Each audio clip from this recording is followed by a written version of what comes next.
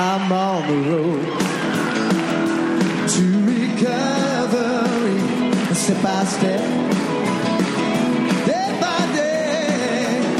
I'm on the road to recovery, trusting God along the way, trusting God all the way. Come on, Michael.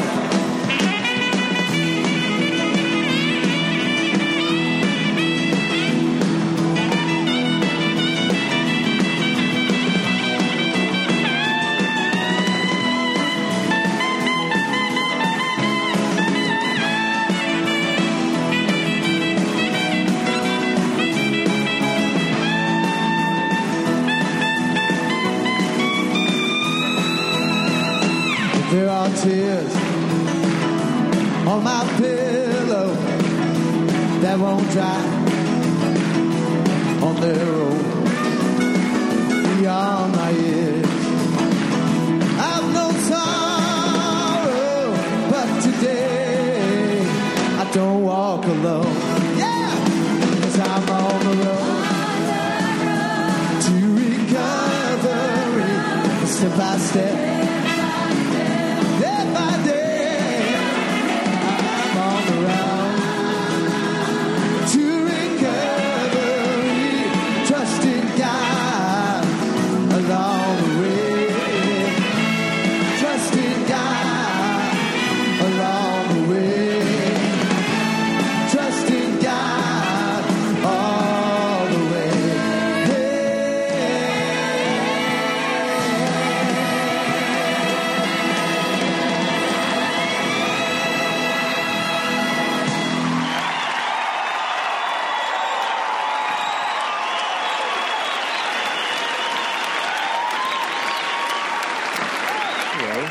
Welcome to the Fort Lauderdale Primary Purpose Big Book Study Groups, Thursday Night Alcoholics and God Speaker Step Series. First, we're going to have our joke.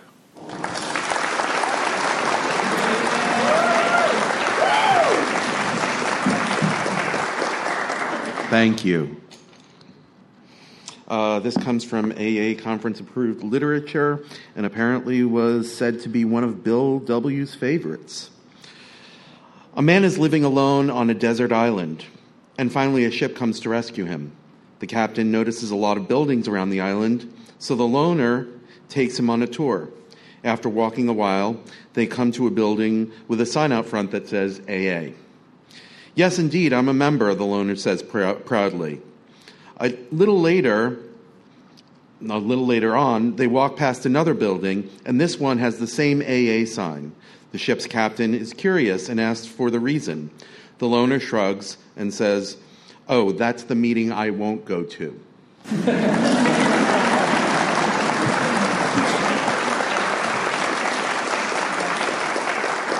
Thanks, Dave. I'm a recovered alcoholic. My name's Mark. Thanks for joining us tonight. In a minute, we're going to start our 2-minute meditation. Please take a moment to get situated. Please turn off all devices that may make noise or distract others.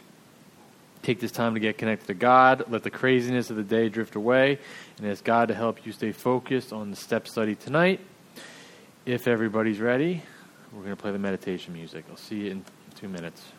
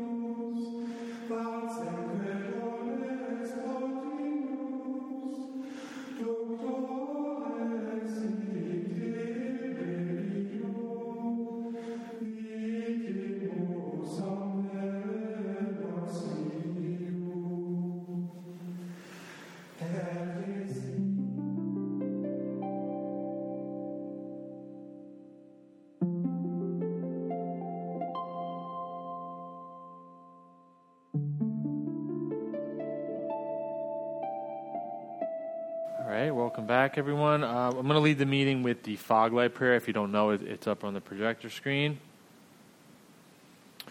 God, let your love shine through me like a fog light, so those whom are lost, sick, and dying can find your love through me.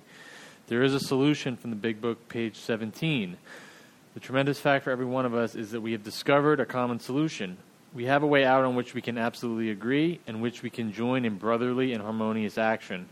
This is the great news this book carries to those who suffer from alcoholism. I've asked Mike to come up here and read Appendix 2, Spiritual Experience. We read this because the main purpose of the 12 steps is to have one, so it's kind of important to know what one is. Here's Mike.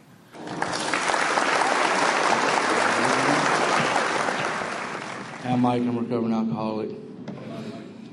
The terms of spirits and spiritual awakening are used many times in this book, which upon careful reading shows that the personality change sufficient to bringing about recovery from alcoholism has manifested itself among us in many different forms. Yes, it is true. Our first printing gave many readers the impression that these personality changes or religious experiences must be in the nature of sudden and spectacular upheavals. Happily for everyone, this conclusion is erroneous. In the first few chapters, a number of sudden revolutionary changes are described. Though it was not on our intentions to create such an impression, many alcoholics have nevertheless concluded that in order to recover, they must acquire an immediate and overwhelming God consciousness, followed at once by a vast change in feeling and outlook. Among our rapidly growing membership of thousands of alcoholics, such transformations, though frequent, are by no means the rule. Most of our experiences are what the psychologist Will James called the educational variety, because they develop slowly over a period of time. Quite often, friends of the newcomer are aware of the difference long before he is himself. He finally realizes that he has undergone a profound alteration in his reaction to life, that such a change could hardly have been brought about by himself alone. What often takes place in a few months could seldom have been accomplished by years of self-discipline. With few exceptions of our members to find, they have tapped an unsuspected inner resource which they presently identify with their own conceptions of power greater than themselves. Yes. Most of us think this awareness of power is greater ourselves is the essence of spiritual experience. Our more religious members call it God consciousness. Most empathetically, we wish to say that an alcoholic capable of honestly facing his problems in the light of our experience can recover, provided he does not close his mind to all spiritual concepts. It can only be defeated by attitude of intolerance or belligerent denial. We find that no one need have difficulty with the spirituality of the program. Willingness, honesty, and open-mindedness are the essentials of recovery, but these are indispensable. There's a principle which is a bar against all information, which is proof against all arguments, and which cannot fail to keep a man in everlasting ignorance. That principle is contempt prior to investigation.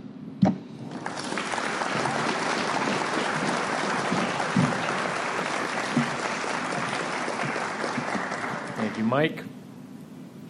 During the meeting, please refrain from disturbing others by talking or constantly getting up and sitting back down. This is a tech-free meeting, so set your phones to airplane or meeting mode or just turn them off. Tonight we have Joe. I believe it's his second to last session. We're going to be off next week. He'll be returning for one more. The great thing about Joe in this whole series, and really always, he's going to speak the truth, and we were chatting before the meeting. Sometimes the truth is offensive to some people, but it's better than sugarcoating it, and we need to hear the truth, because the lie is what kills us. So I'm going to give you Joe on his 11th session. Here's Joe. Yep.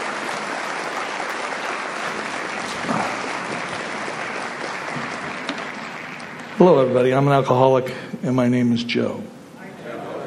And somebody left a $100 bill up here, so I just wanted to let you know. So it's great to be here. It's an honor to be here, privilege. So to all those that are in Zoom land, it's great to be with you tonight, and it's great to be with the few that traveled here tonight. So see a lot of familiar faces. And we've been talking about this thing that Bill Wilson called a design that really works, right? He mentions that a few places in the book, and you know, I didn't really understand what it meant. And listen, the truth was really difficult for me to hear when I got here. It was forcing me to look at things that I really didn't want to look at.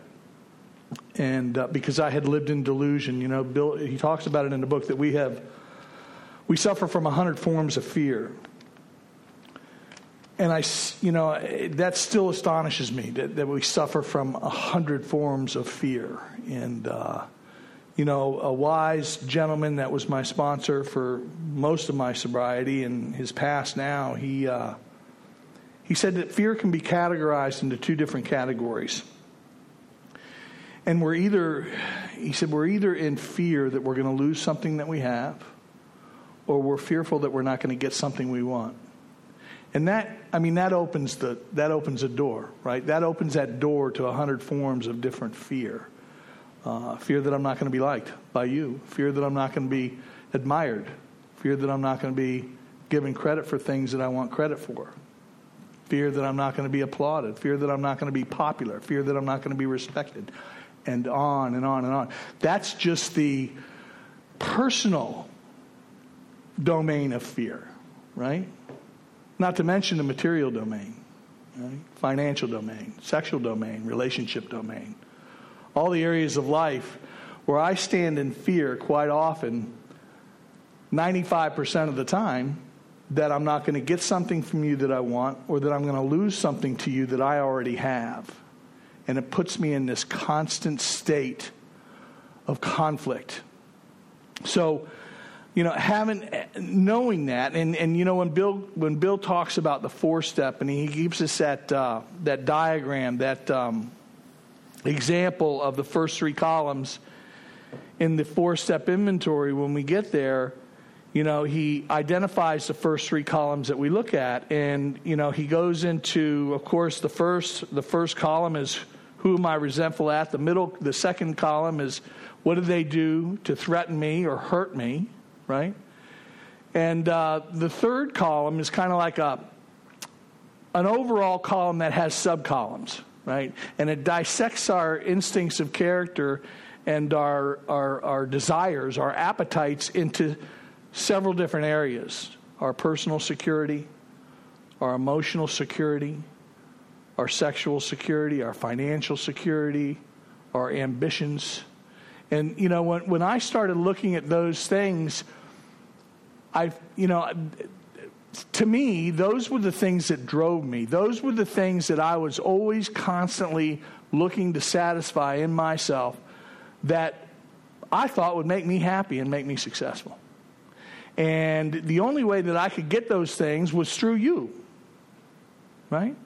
And because I was so unsure of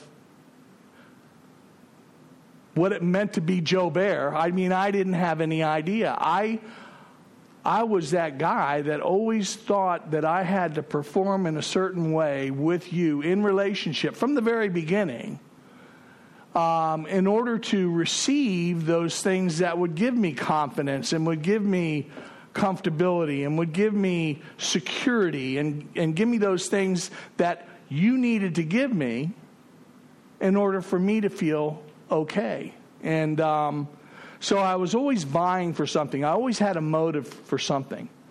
So in that pursuit, I became the actor that they talk about in here, and Bill describes it. He goes into, he references it quite a few times, actually. He references it as we go into this area in how it works, where we're going to really come to a declaration in our life that we're going to put God in charge of our life, right? When we're going to do this 3rd-step decision, he's painting that whole picture.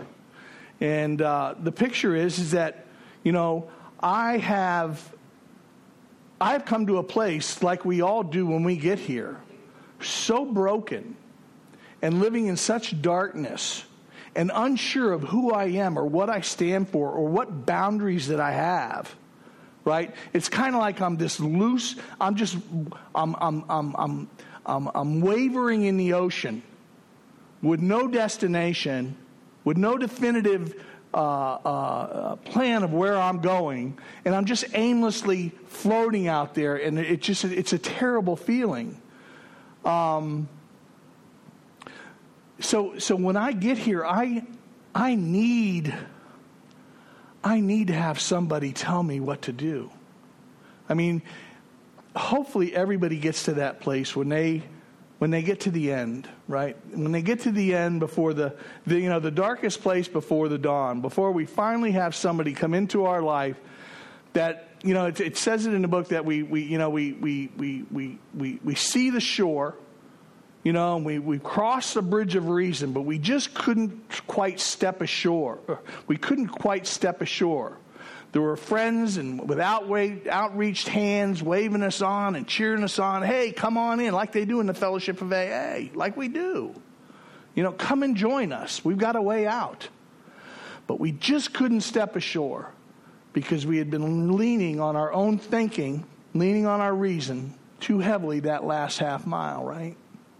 And it's terrifying. I don't know if it was for you, but it was for me. The uncertainty was maddening to me. It was terrifying to put my trust in another human being, that they could take me someplace that I'd never been before. All the while, trusting myself to take myself there. Now listen, I knew I had evidence. John, he was the guy that pointed it out to me. He says, you've got evidence of, just exactly what you've been able to accomplish in life. In the realm of recovery, in the realm of intimate, authentic, powerful relationships, intimacy and authenticity, honor and integrity. Those were foreign words to me. They were completely foreign to me. I had no idea what the benefit of being any of those was, because I was never any of those. Right? So I had to trust somebody that was telling me the truth. I had to literally jump out on those skinny branches, as John always called it, and take a risk. And it really came down to, what did I have to lose? What did I have to lose? How well is what I've been doing working out? I've been so addicted and so entrenched to my way of thinking and interpretation and perception of it all. I had come to the place where I wanted to take my life. That's how well it was working. But I couldn't connect those dots. I couldn't connect what I was doing and how I was living and thinking and perceiving and interpreting life and running my life. I couldn't connect the dots of the evidence that was in my wake. I always had a fall to. I always had a default. It was always, if it was negative and it was bad, it was your fault. It was never my fault. So I never had to take accountability for my thinking. Until you get to the end. Until you get to the end where you God gives you that, and I believe it was all God endowed to me. It was revealed to me. That one moment of clarity before I actually did the final act. That it was me that was authoring. Me, I was creating that wake of havoc. I had gotten me there. Nobody else put me there. And it was crushing. But I didn't know how to get out of it. I used to come in and out of AA all the time in that detox-retox mode. No change in between, no recovery in between, no program in between, no design implementation in between. I came in sick and I left sick. I would come into AA and go into a halfway house or, a detox or a treatment center with an alcoholic mind and leave with an alcoholic mind. I would come in with untreated alcoholism and I would leave with untreated alcoholism. When I speak to even a small group like this, I don't speak to those that have been around a long time. I'm not speaking to the choir. I'm speaking to the individual that's broken in a million pieces, if there is one in here, and been that same place I do. I'm not here to get the well. I'm not well myself. I'm still broken, except for the grace and mercy of a loving God, right? But I didn't know how to get myself out of this jam.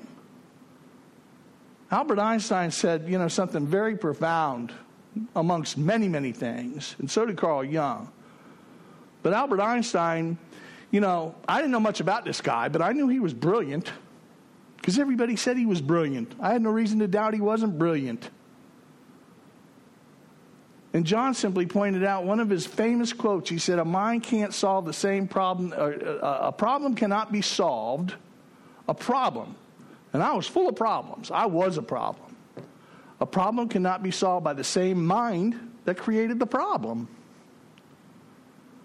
So when it said there's a solution in here, automatically I wanted to fall back on what I thought was the solution. And I failed every time. I always wanted to insert myself into the solution and contaminate it and screw it up. All it takes is me to screw it up. That's why they make that actor, when Bill talks about the actor and how it works, he's literally foretelling us after I make the decision to have God be my director and have that, where he's going to govern my life instead of me, where I really mean it, he's foretelling us on the next page and a half, the only thing that can make me fail. And it's me. Right? I'm the one that can lead me back down into darkness because that's the only place I've ever found myself. I've had glimpses of success. I've made a lot of money. But I believe liberation of the heart is the main success we're after. Freedom. Freedom from bondage. Freedom from getting out of that self-imposed prison cell that I lived in my mind. So he says there's some promises that go along. And I know we're going to be talking about step 11 for the majority of this meeting and the end of 10. But he gives us this. He gives us a promise. Bill gives us a promise, and he always gives us a condition after the promise. Right? So I'm just going to see if I can go through my book here and talk about a few. Dr. Silkworth gave us one right up front. Silkworth, in his opinion, a medical opinion from a doctor that treated over 40,000 alcoholics, so he had a good experience of us. Said this, frothy emotional appeal seldom suffices. Those are those pleading, he's referencing those pleading and begging moments from our loved ones that have very little substance involved, but they're just begging us to do something about our problem. Kind of sounds like, please, you're killing me. Please, you're killing the children. Please, you're ruining our lives.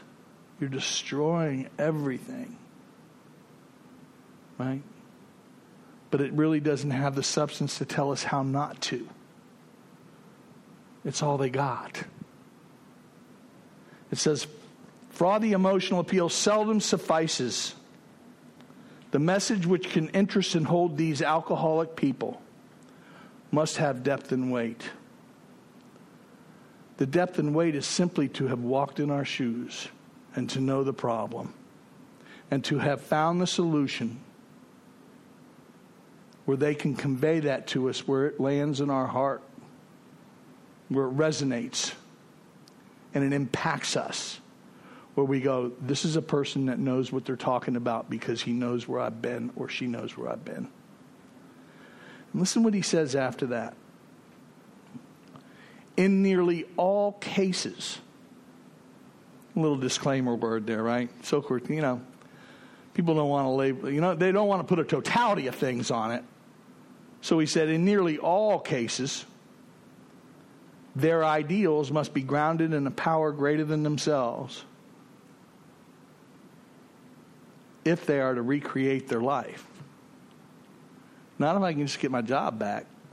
Not if I can just get my family back. Not if I can just get my wife back.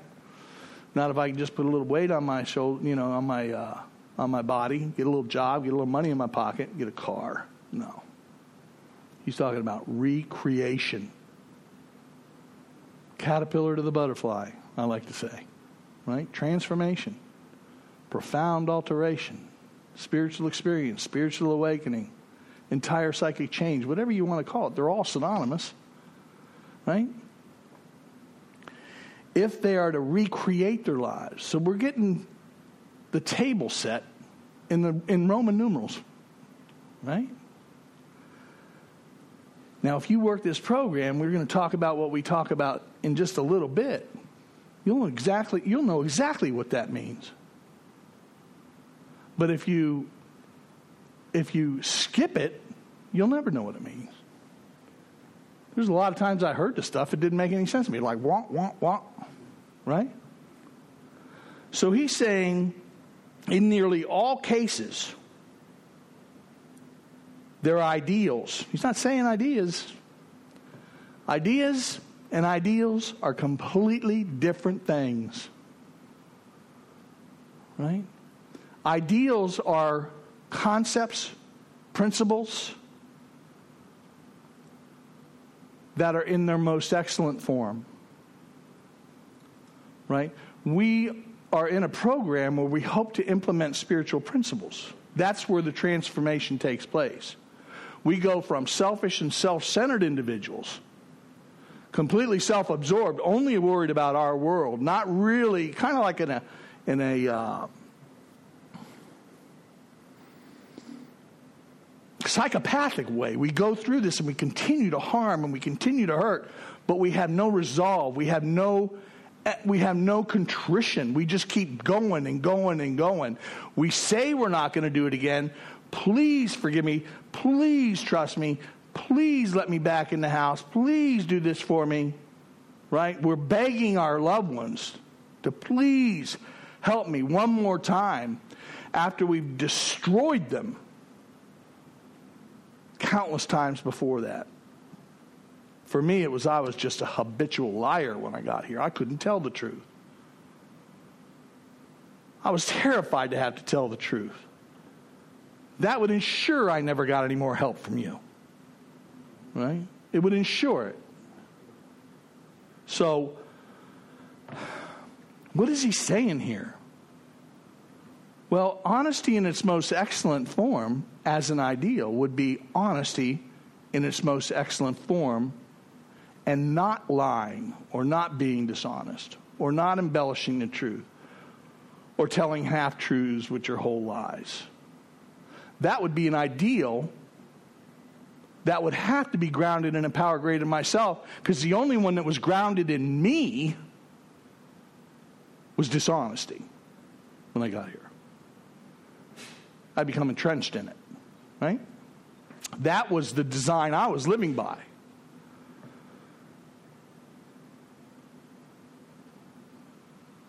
Another ideal, keeping my word. When I got here, I didn't have a word. Nobody trusted what I said. Nobody would rely on me or count on me or even ask me to do stuff, because they knew I was a no-show. I was a no-call and a no-show, right? Because if it was anything that where I wasn't getting a payoff or a reward, what's the point? That's the way I looked at life. So I didn't have. I had trust issues, all right. Everybody I knew didn't trust me. Those were my issues. So, what would trust be in its most excellent form? What would be keeping my word in its most excellent form as an ideal that I implement into my life? Keeping my word. Knowing people can count on me no matter what. Knowing people can count on me being truthful with them no matter what. Where it's not even questioned anymore. They know if they're coming into the airport at 3 o'clock in the morning, they ask me to pick them up, they know I'm going to be there. I'm not going to say, I'll try. That's like, right? I was full of I tried. I was full of "I'll try." Try was just another word for not doing something. I mean, think about it. You ask somebody to pick you up at 3 o'clock in the morning from the airport, and they say, "I'll try." Well, I don't worry about it. And we call somebody else, don't we? Okay? So I could not be counted on. The reason I tell you these things is because if I start to implement honesty in my life and become truthful, then the selfish and self-centered principle of dishonesty and lying becomes non-existent. They can't coexist. Do you understand? They can't. If I start keeping my word, then people will start to trust me. Right? I'll have integrity. A no-show and a no-call and a selfish and self-individual doesn't do those things. So Bill's talking about this design, and that's how we do this. When we work the step, they lead us in with the easiest one of all. Right? Step 1. Admitted I was powerless over alcohol, my life had become unmanageable. My thinking had become unmanageable. It's not real hard to be truthful about not being able to stay. The two components, physical, is that I couldn't stop when I started. That's not hard to say, yeah, that was me, right? And it wasn't difficult to say that I couldn't stop starting because that was me. So if I can at least be honest with that, that's going to lead to honesty in other areas. Follow me? At least that's what my experience was. It started out with something I couldn't deny. I couldn't avoid. I couldn't lie about that any longer because the evidence just came right back on me. I was, and listen, there's no way to go to step 2. If I can't be honest about step 1, what am I going to need a spiritual solution for? Why would I even consider that if I can't, in my skin, say, I couldn't stop when I started, or at best moderate when I ingested it, and I couldn't stop starting. That was my story. That's what that 16 years of devastation and homelessness did to me. How do you lie about that after a while? And I knew that no human power could keep me stopped. See, recovery is all about staying stopped. Being a recovered alcoholic is being able to stay stopped because the whole conversation has changed. The change has happened. Where when I get tempted, I recoil from a hot flame because my mind immediately recalls what it did to me rather than what it did for me. That's a miracle. That's a miracle. That's quite a psychic change for this alcoholic, right? So it says here, these ideals must be grounded in a power greater than myself because they're not grounded in a human power. I couldn't overcome me. I couldn't provide that for me.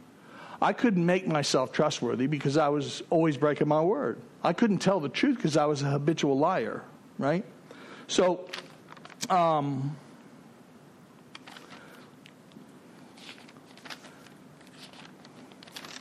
in Bill's story, listen, it talks about the progression.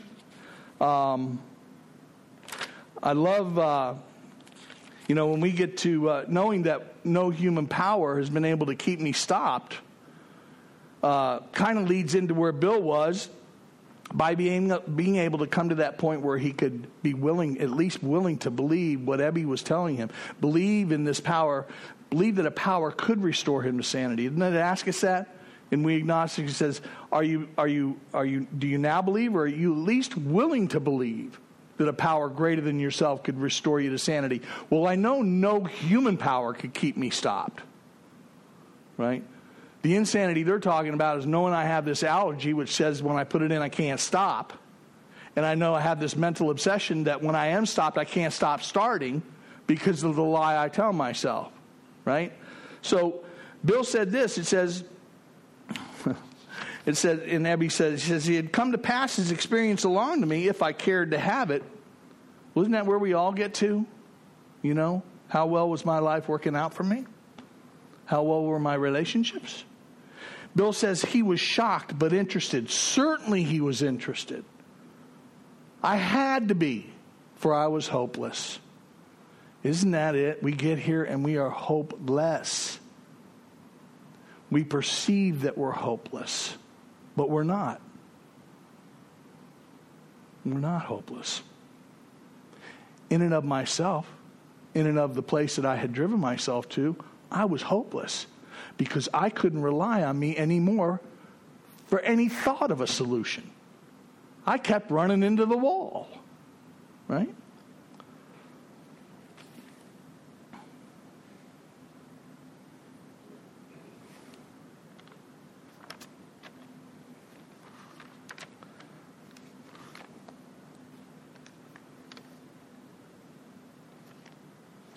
On page 15 in Bill's story, I don't think anybody's got their book, but that's okay. I'll read it to you. It says, it is designed for living that works in the rough going. So what they're saying is that this book has now, either it's going to be my new playbook or I'm going to continue to operate by the old playbook, right?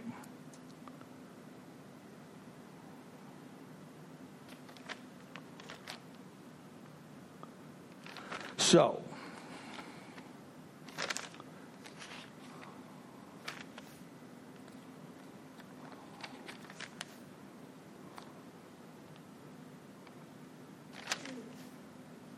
says this. It says, if you are seriously as alcoholic as we were, we believe there's no middle of the road solution. We were in a position where life was becoming impossible. Either that's your story or it's not. Most of us didn't get here dropped off in a limousine from a penthouse on A1A. You know what I mean? It says, and if we had passed into the region from which there is no known, if there was no return through human aid, we had but two alternatives. One was to go on to the bitter end, blotting out the consciousness of our intolerable situation as best we could, step one. And the other was to accept spiritual help, step two. Step one is just a description of a state that we're in when we get here, that we're powerless over alcohol, couldn't manage our own lives. And then at the end of it, there's a solution that says, further on, clear-cut directions are given, showing how we recovered. Right? Each individual's in their personal stories describes in his own language and from his own point of view the way he established a relationship with God. It tells us all through this book where we're going. Vertical, right? A lot of people have a problem with that. A lot of people have to drink that problem out of themselves. You know, that's just the truth of it. Right? Now, there may be other programs out there, I haven't found any, where you don't have to go vertical. They don't talk about God. So be it. Maybe that's the one for the person that has an issue with God. But no human power has been able to relieve us of our alcoholism. And if you're a real alcoholic, that's your story too. It's mine. Right? That's why I came into AA. I didn't have a way out. So, this is what it says. It says, above everything, we alcoholics must be rid of this selfishness we must or it kills us. God makes that possible. And there often seems no way of entirely getting rid of self without his aid. Many of us had moral and philosophical convictions galore, but we could not live up to them even though we would have liked to. Neither could we reduce our self-centeredness much by wishing or trying on our own power. We had to have God's help. This is the how and why of it. First of all, we had to quit playing God. It didn't work. Next, we decided that hereafter in this drama of life, God was going to be our director. He is the principal, we are his agents. He is the father, we are his children. Most good ideas are simple, and this concept was the keystone of the new and triumphant arch through which we pass to freedom.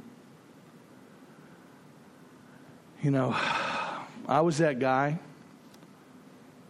that was walking around being the God of my own life. right? And I didn't have a whole lot to show for it. And the only reason having to turn my will and my life over to the care of God was a bitter taste in my mouth, because I didn't want to lose that control. Right? And I was going to be right about it until the day I died.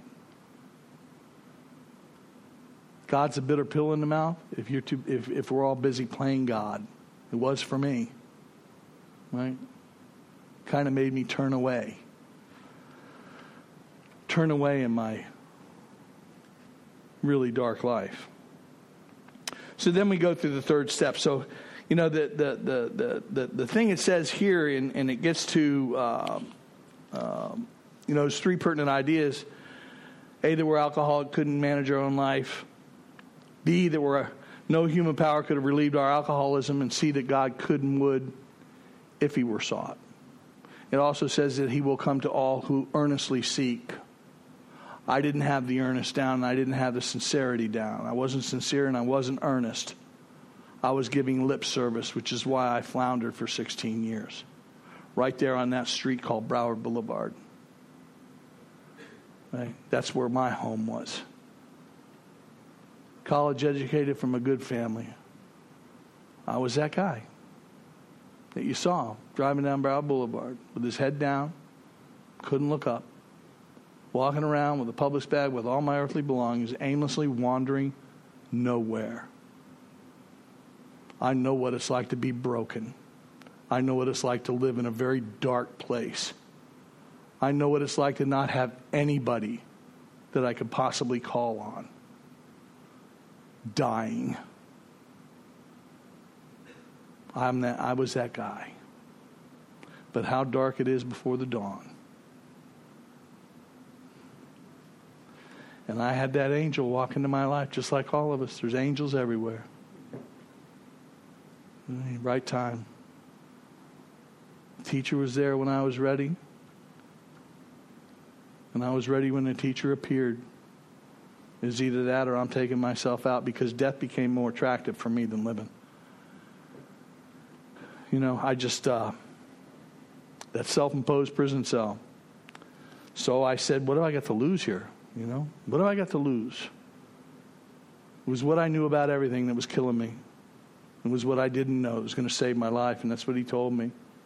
He said, the greatest obstacle for you, Job, moving forward to learning anything is that which you already know.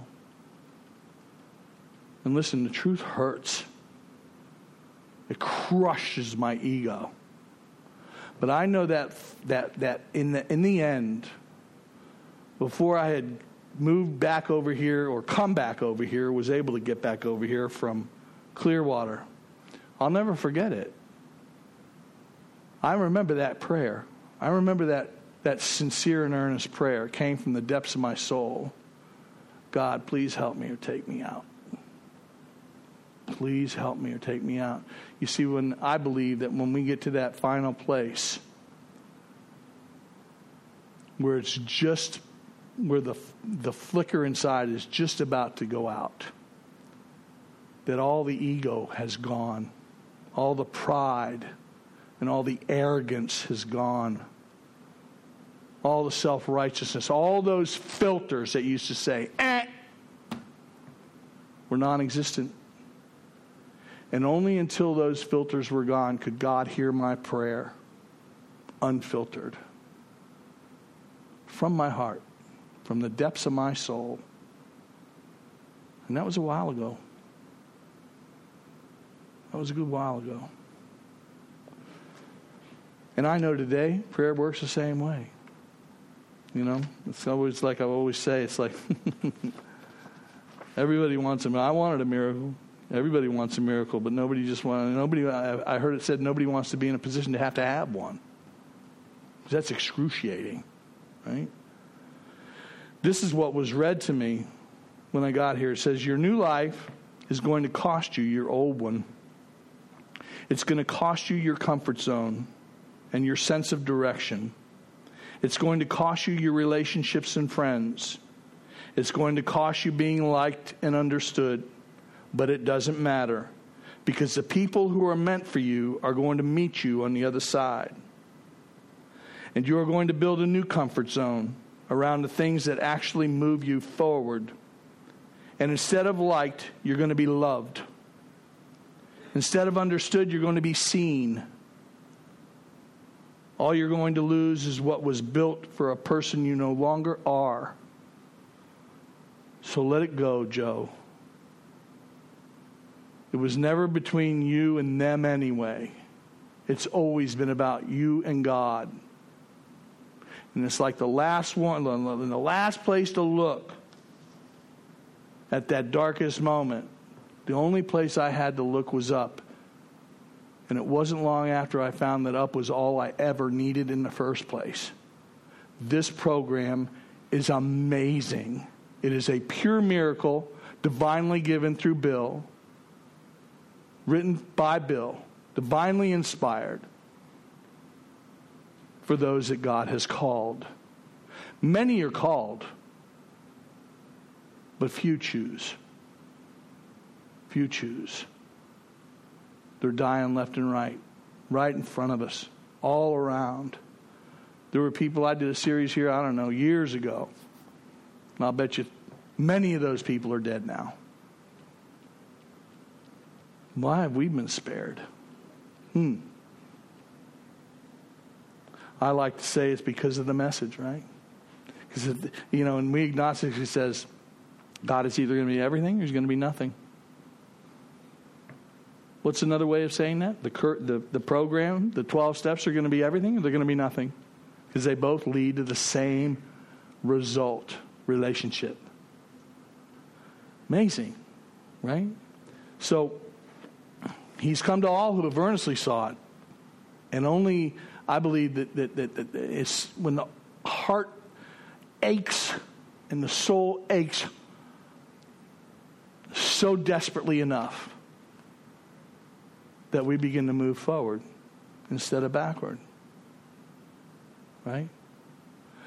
I wanted to die when I got here. I hated my guts when I got here. I felt filthy inside.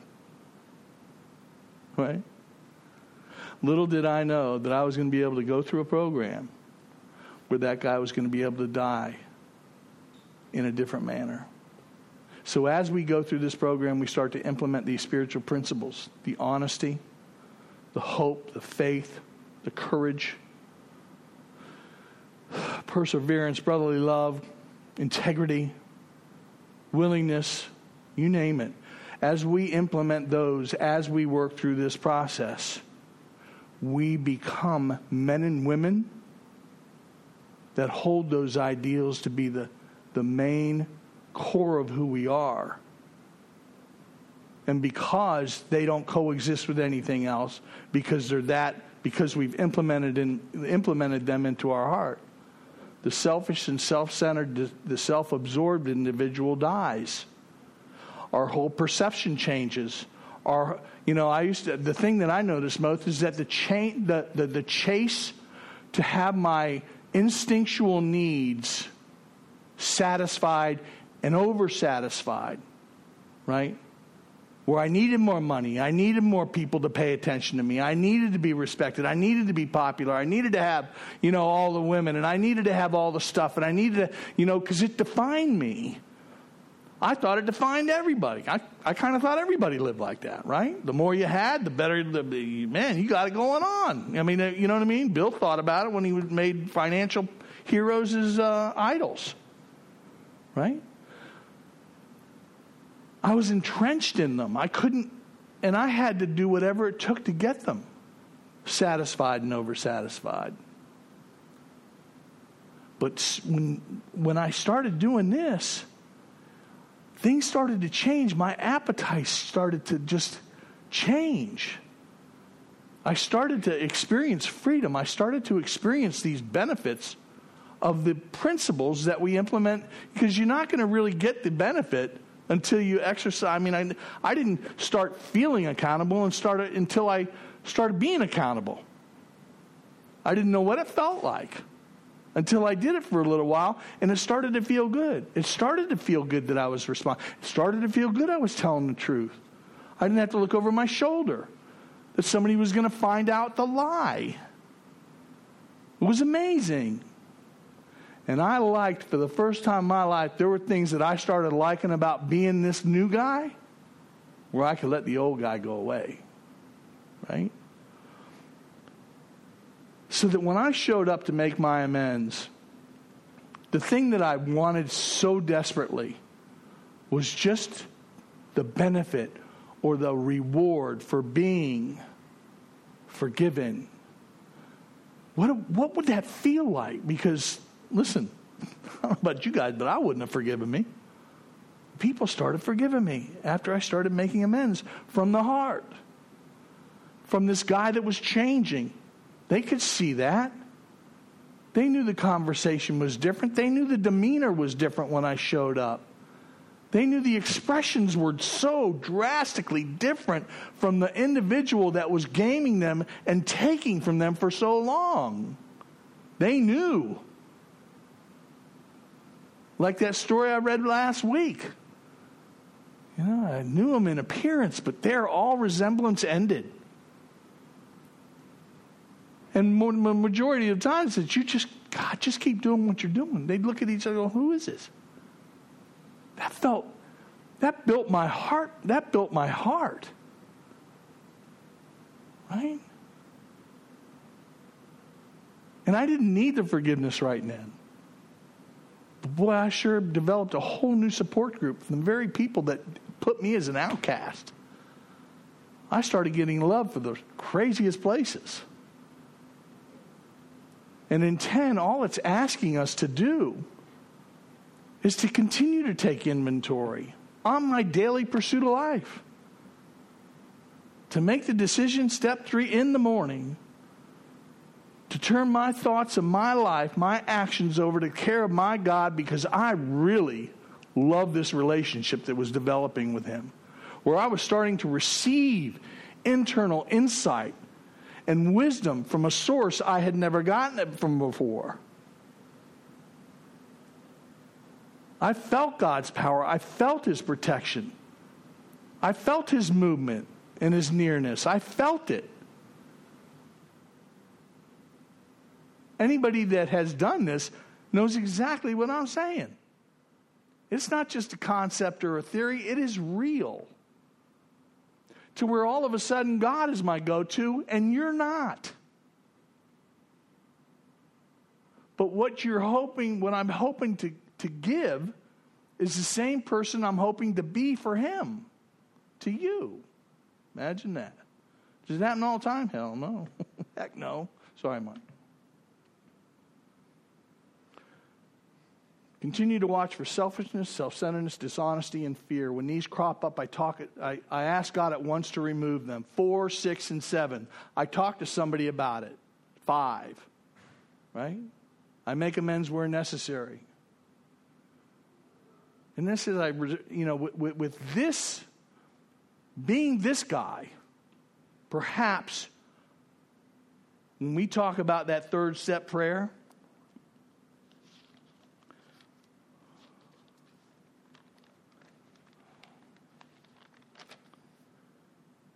take away my difficulties, for that victory over them may bear witness to those I would help of thy power, thy love, and thy way of life. What is it saying? How can I help somebody of thy power, thy love, and thy way of life by having my difficulties removed? Well, the difficulties that we're identifying in that 3rd step prayer is not a low bank account or a lack of a car or a lack of a girlfriend or lack of whatever. The difficulties you're talking about are my defects of character, my selfishness, my self-centeredness, my deceitfulness, my manipulation, my lying, right? My lust, my greed, my sloth, my gluttony, the whole 9, right? If I am actively living on a daily basis and perhaps operating void of those things, let that in of itself bear witness to those I would help of thy power, thy love, and thy way of life. I'm not in this game for my glory. I was trying to be. I'm in it for His glory. So that the people I make amends to go, oh my God, even the atheists go, you're a miracle. They can't deny. I'm not out for slap on the back anymore. I'm not out for anybody to say, oh my God, what a message, that's so awesome. No. He gets the credit. He gets the glory. Because that's what I pursued. They promised me that, and that's what's happening in my life. Not about me anymore. God is going to be everything, or He's going to be nothing. If He's going to be nothing, it's all about me. Gimme, gimme, gimme. I can go from being a giver to a taker in a nanosecond. I can be selfish or God-centered, but there's no in between. You're either getting me for me, or you're getting me trying to be the best representative I can for Him. That's what this deal is. So when we get to growing in effectiveness and understanding, what does that mean? It's not to see how good I can game you or get what I want from you or get what I want out of this life all for me. No. Am I growing in effectiveness for Him and understanding that in and of itself, that this is for Him? So that when I'm carrying the message of Alcoholics Anonymous, I'm representing Him. It's not about me. I don't want applause. I don't want acknowledgement. I don't want to be thought of as a good speaker. I just want to represent. I'm just a tool, man. I'm a servant. And I hate being me for me. It really grinds me to reflect and go, God, you were selfish yesterday. God, you were arrogant yesterday. God, you were all about you yesterday. That's darkness for me, and it's an immediate disconnect from Him.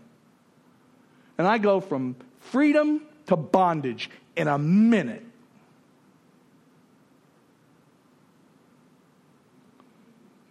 How free do you want to be, my sponsor says, Pat. How free do you want to be, Joe? How free do you want to be? How much do you want to be without burden? I want to be free, man. Most of us have lived in bondage for so long.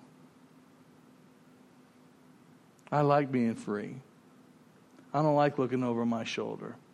I don't like thinking about the amends I'm going to have to make today for yesterday. I don't like waking up with emotional hangovers, the excesses of yesterday's negative emotion. Who wants to feel that muckety muck? Nobody. Because the only thing that can lead to is restlessness, irritability, and discontentedness. And I remember what it says clearly. We all do. Unless I can again experience a sense of ease and comfort that comes in a split second by taking a drink. Wow. So we have this step 10 to keep us in freedom, to not fill the garbage can up that we just emptied in step 5. Right? And then it says we grow in effectiveness and understanding. That means I get to grow and continue to nurture this relationship. But I can't do it from a selfish state. It means it's going to take some work. I've got to participate in this relationship. Right? He doesn't render us white as snow. How do I stay on the spiritual beam that they talk about? I continue to watch for selfishness, self-centeredness, dishonesty, and fear. When they crop up, I ask God at once to remove them. I talk to somebody about it, and I make amends where necessary. That's how I stay free. And that's how I stay in the best position to help anybody with anything. Right? You know, it talks about what we do when we go to bed at night. I think he does that. He starts out with what we do in the evening. We take inventory, right? We take a review. We talk to somebody about it. We make amends before we go to sleep if possible. Nobody wants to go to sleep on that stuff. It's not a good idea. And I believe he talks about what we do before we retire at night so that when we wake up, we're not waking up with muckety-muck. Right? We go through the plans of the day. When agitated, it's like when we go through our day, we pause. I don't know about you guys, but I always forget to breathe. It's just a God-given blessing that I'm able to do that without having to think about it. But sometimes I forget about deep breathing and calming myself. Right? There's no better way to restrain from offending somebody, at least I've found, than to pause and breathe. Oh, God, what would you have me do? He gives us the right answer. We know the right answer. We all know the right answer, right? Boy, I tell you what, that ego will come back in a split second, won't it? I don't need to do it right now. I don't want to I want to save face. I don't want to, you know what I mean? I don't want to admit I'm wrong. Well, that's a dangerous trap. If there is a God, there's an enemy. And if there's anybody going to cheer me on about not doing something right, it's that. For me. I believe that this darkness, this dark source of power would love me dead, but it'll settle for me being incredibly miserable, because for me to be miserable is for me to drink, and for me to drink is for me to die. So I've incorporated reading spiritual literature. I go to church. I have a God that adores me. And I think it's important for me to give him some of my vital time. Why? Because I feel good when I do. I feel connected when I do. I feel good when I'm around connected people. Right? I really do. And I know those connected people. You can see the light. It's easy to see. People that live in the light. They're always living easier, freer, more connected, more giving, more kind, more patient, more loving. You just see it. They don't have to act it. It's a connection. It resonates. Right? Effectiveness and understanding. So that when we go to those new people that are dying like we were in an AA meeting, we bring that. We carry that. So next week we're going to talk about how it works. What is it? It's that, right? What is the message? It's this. Right? We want to lift people up. We want to say, we want to go down in that dark cave where they're living and say, man, take my hand. I know the way out of this thing. I've been where you're at. You take my hand, I'm going to lead you out of this cave. And I'm going to lead you into the light. So you never have to go back to that agony and that struggle. This is not a temporary thing. This is a permanent thing. So next week we'll go ahead and really talk about carrying this message in many different ways. Not next week. Sorry, the week after. So I won't see you all on the 22nd. So if you celebrate Christmas, I want you to have the most blessed Christmas you could possibly have with your family. If you've just got done celebrating Hanukkah, fabulous.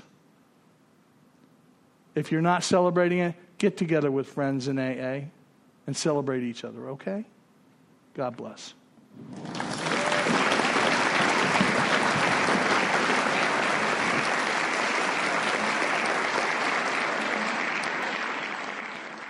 Thank you, Joe. Can you guys all help me give Joe another round of applause, please? At this point of the meeting, we introduce our secretary, who is Joe M. He's going to come up here and give you his report.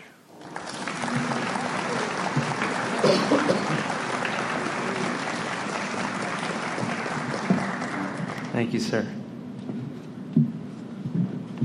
Hello, everyone. I am your alcoholic secretary. My name is Joe. Or Joey, whatever. Joe, anyway.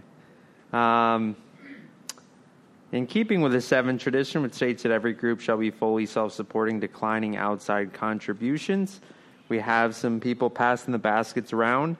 Also, we have a little QR code. If you all would like to contribute, don't have cash, just scan it, Venmo it, forget about it. It's easy. Technology. As the baskets are going around, I've asked a beautiful child of God named Zach to come up and read the recovered statement. We read this to explain why many people in this group may identify as recovered rather than recovering.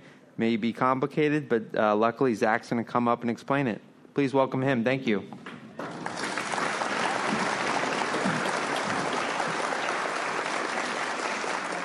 My name is Zach. I'm a recovered alcoholic. We are not cured of alcoholism, recovered but not cured. That presents a conflict to some alcoholics. If we were cured, we would be able to drink responsibly. No, we are not cured. The allergic reaction to alcohol will remain with us for our lifetime. But we have been restored to sanity. That was the problem. The main problem of the alcoholic centers in his mind rather than his body. Page 23. We are now sane where alcohol is concerned. Consequently, we have recovered.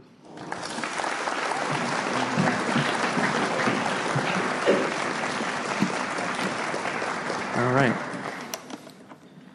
1940 style Big Book sponsorship from the forward of the second edition, Alcoholics Anonymous. Of alcoholics who came to AA and really tried, 50% got sober at once and remained that way. 25% sobered up after some relapses, and among the remainder, those who stayed on with AA showed improvement. What we've seen, felt, come to believe, and experience is that God has not changed over time, and neither should the sacred approach back to his loving arms. The statistics above suggest a 75+% success rate. All right. So at this time, is there anyone here that would need a sponsor? All right. That's okay. Any recovered alcoholics out there? Beautiful. Sorry, I have a sneeze coming on. All right. I think we're good. Sorry. Announcements. All right. We have Intergroup is where you can buy AA-related literature, medallions, also responsible for creating our where and when, and scheduling the AA hotline. Stop by and visit them. BCIC is responsible for bringing meetings and people where people like us can't get out to an AA meeting, such as jails, detoxes, rehabs. They meet monthly at the 12-Step House. Any BCIC folks in here? No? That's okay. Stop by the 12-Step House. Tremendous organization. I know they could use some people now. Wednesday night study group. Joe Bear will be there. It's tremendous over in Pompano. Paulette coming from the beautiful Miramar. She's great. I'm yet to see her, so I'm excited for her to start the year off. Yeah. Monday nights, 3rd floor of this building, we do have a big book study, 7:15. Come early. There'll be cookies. It's a good time. We'll yuck it up, and then we'll dive into the book. We're going through family afterwards. It's some pretty intriguing stuff that you don't really see at many meetings, so we get deep and into it, so to speak. All right. Yeah, that's it for the announcements. Sorry, I don't know why I say it like that. We do have CDs, mugs, large print big books, little red books, and big book dictionaries for sale in the back if you all need. Beautifully displayed. We do meet every Thursday promptly at 7:15. Tomorrow or next week, we're not doing a meeting. Enjoy Christmas with the family, or Hanukkah, or Kwanzaa, or other holidays, whatever you'd like. Also, sorry, before I end this, eight chairs high, if y'all can help, that would be tremendous. Thank you so much at the end. But again, we start at 7:15. Come early as always for fellowship the week after. And be courteous and ready to begin at the sound of the bells. Thank you all. See you next week.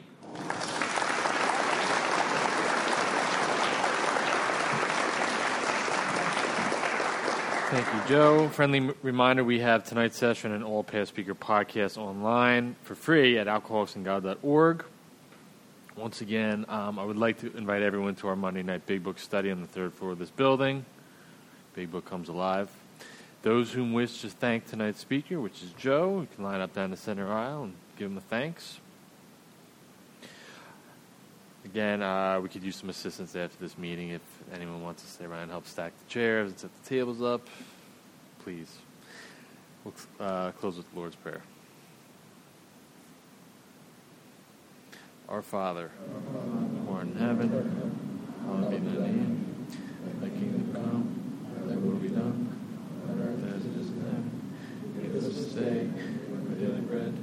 Forgive us our trespasses, as we forgive those who trespass against us. And lead us not into temptation, but deliver us from evil. For thine is the kingdom, power, and all the glory.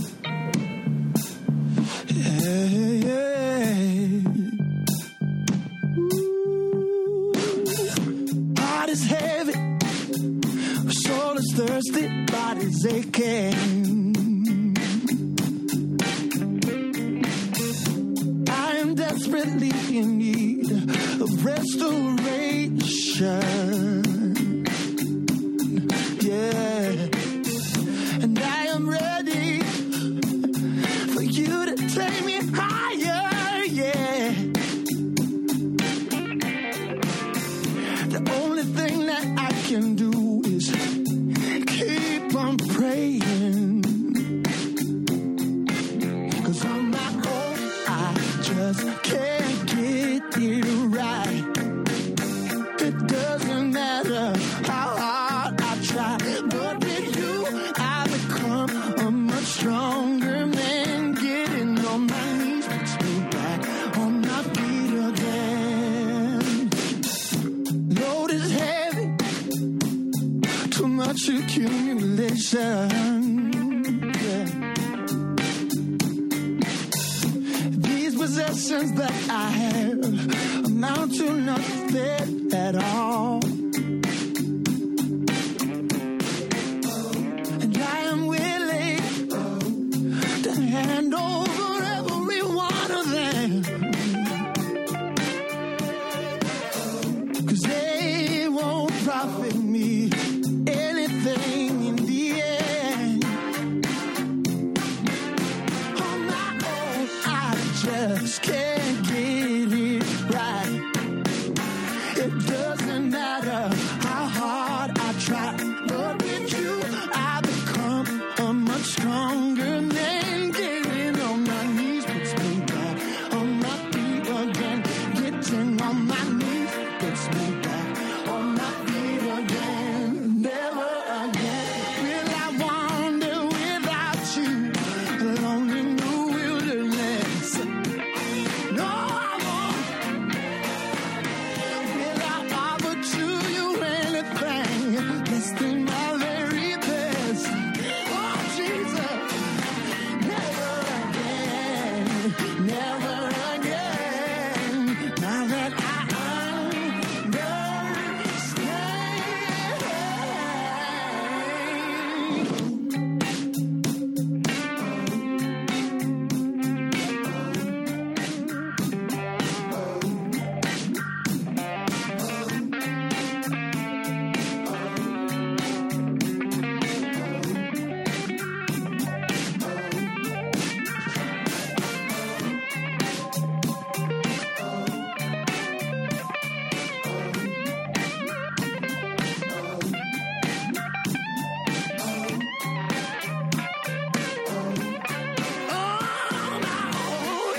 just can't get it right.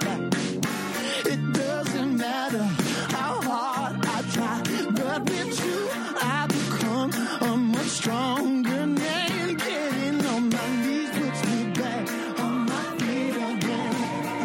On my own, I just can't get it right.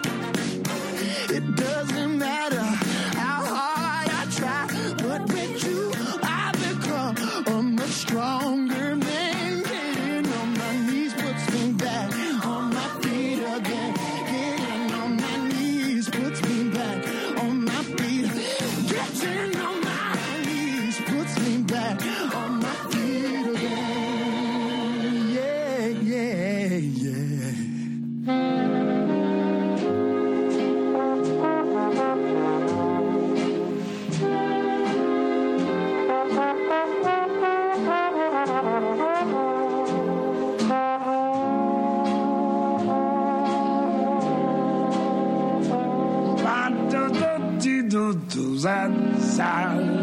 Oh, when you smiling,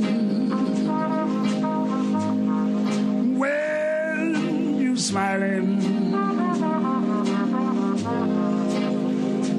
the whole world smiles with you, baby. Yes, when you laughing. When you're laughing, yes, the sun comes shining through. But when you crying, you bring on the rain. So stop your sighing, baby, and be happy again. Yes, and keep on smiling. Keep on smiling, baby. And I hope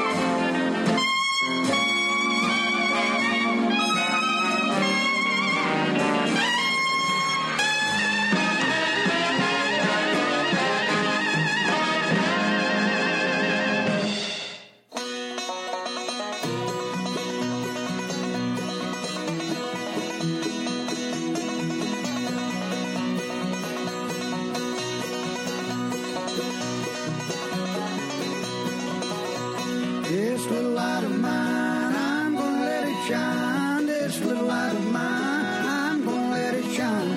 This little light of mine, I'm gonna let it shine. Let it shine, shine, shine, let it shine.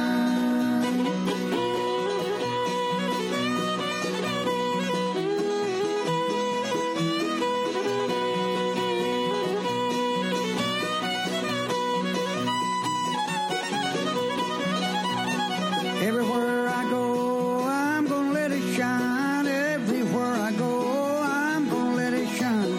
Everywhere I go, I'm gonna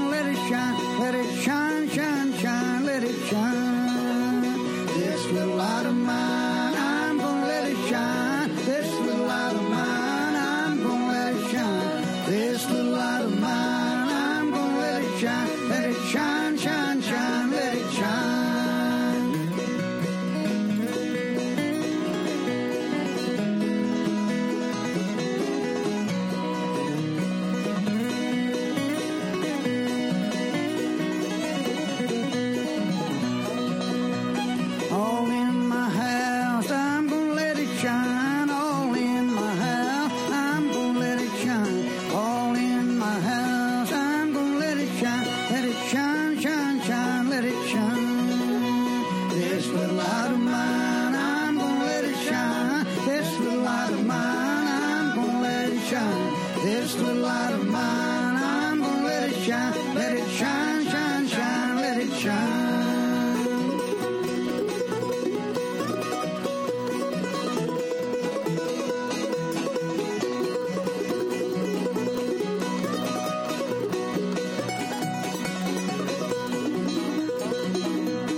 Out in the dark, I'm gonna let it shine. Out in the dark, I'm gonna let it shine. Out in the dark, I'm gonna let it shine. Let it shine, shine, shine, let it shine. This little light of mine, I'm gonna let it shine. This little light of mine, I'm gonna let it shine. This little light of mine, I'm gonna let it shine. Let it shine, shine, shine, let it shine. All right, Michael Chase, here's that song you've been asking me for a million years. I finally pulled it out the corners of my mind, and here you go.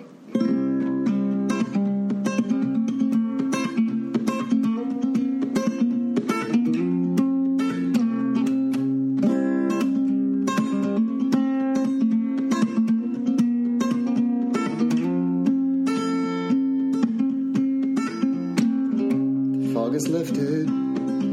I see the light, count my blessings when I go to sleep at night, and I dream now.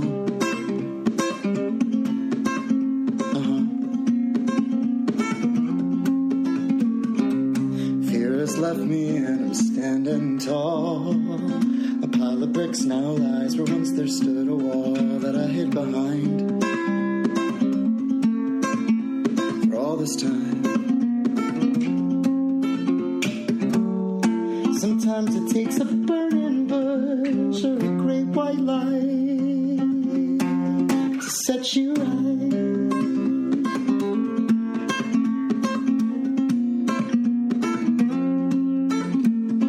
Well, my eyes don't cry now, and I'm out to dry. Pity party's over, the guest of honor has arrived, and he's on my side. For the first time in my life, are green now, growing vines. They twist and turn each way, flowers blooming all the time. Right outside my door, like never before.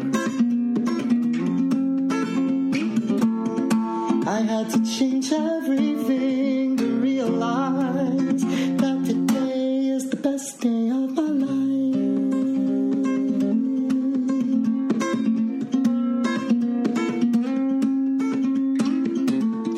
This broken man had traveled far and wide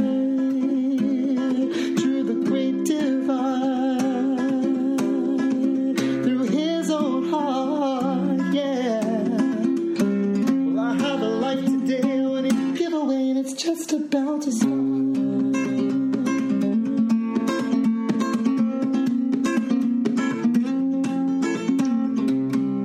So I face each day brand new way, show up and plug in my guitar, and I play my songs, and people sing along, and stomp their feet and raise their arms. And here in this moment that we share, nothing could compare.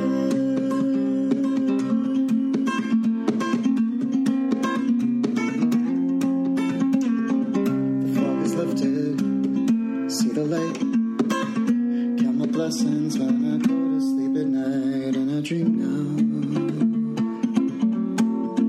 Yeah, I dream now, and everything's alright. Oh man, going on 10 years old that song is. God bless. I love you, Mike Chase. Bye.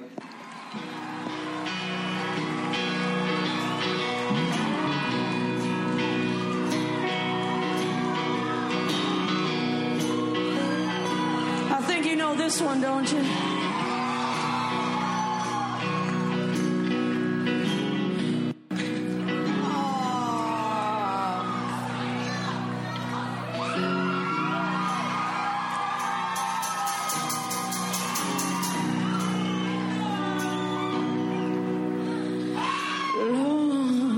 shine your light on me tonight. Lord, shine your light on me tonight. There ain't no place for a woman like me. My hands are dirty, but my soul is clean. So Lord, shine your light on me tonight. Taking these feet has fallen so go and I work these hands right down to the bone. I work these hands right down to the bone. I've worked so hard for someone I don't know. Watch these walls be bought and sold. So Lord, shine your light on me tonight. Lord, shine your light on me tonight. Lord, shine your light on me tonight. There ain't no place for a woman like me. My hands are dirty, but my soul is clean. So Lord, shine your light on me tonight. Taking this feet all as far as on your way.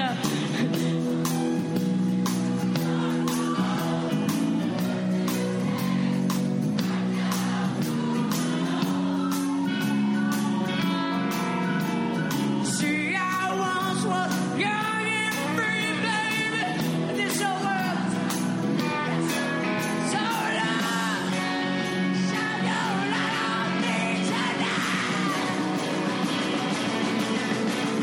Lord, shine your light on me tonight. Shine your light, oh, shine your light.